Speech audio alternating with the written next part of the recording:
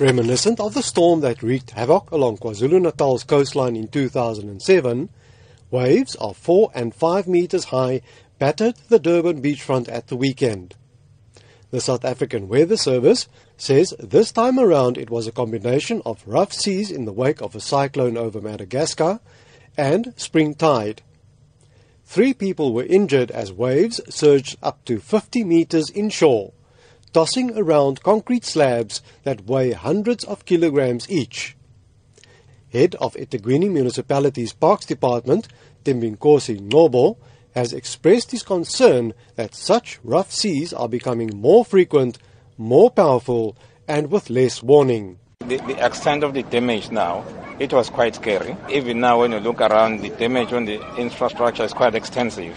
While the extent of the damage is being assessed, all Durban beaches remain closed for bathing. Acting KwaZulu-Natal Cooperative Governance MEC, Bongi Sitole, says the Provincial Disaster Management Team is working with the eThekwini municipality in dealing with the storm damage and monitoring the situation. The South African Weather Service says the tropical system over Madagascar is weakening. Nonetheless, with the spring tide continuing, Sitole has asked the public to heed warnings by officials. But what is important now, whilst we are assessing the situation and we are also monitoring the situation, is to say that eThekwini is on board, the disaster unit is on board, and is making all the efforts to ensure that no person is injured or get hurt. Restaurant owner Yasin Amot has recounted the frightful experience of him and some clients being swept off their feet inside his restaurant. The level of the water was above knee height. The current actually pushed us from the entrance of the store to the back of the store, and it took our doors away, it took the benches into the store, and it basically submerged all our equipment in water.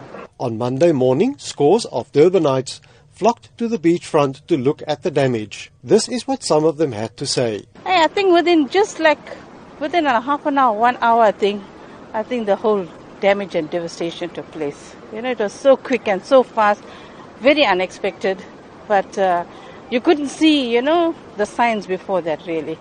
And after all the hard work they do down here with the sandbags and reclaiming the dunes, you can't believe it how the sea moves these concrete blocks. I'm Dries Liebenberg in Durban.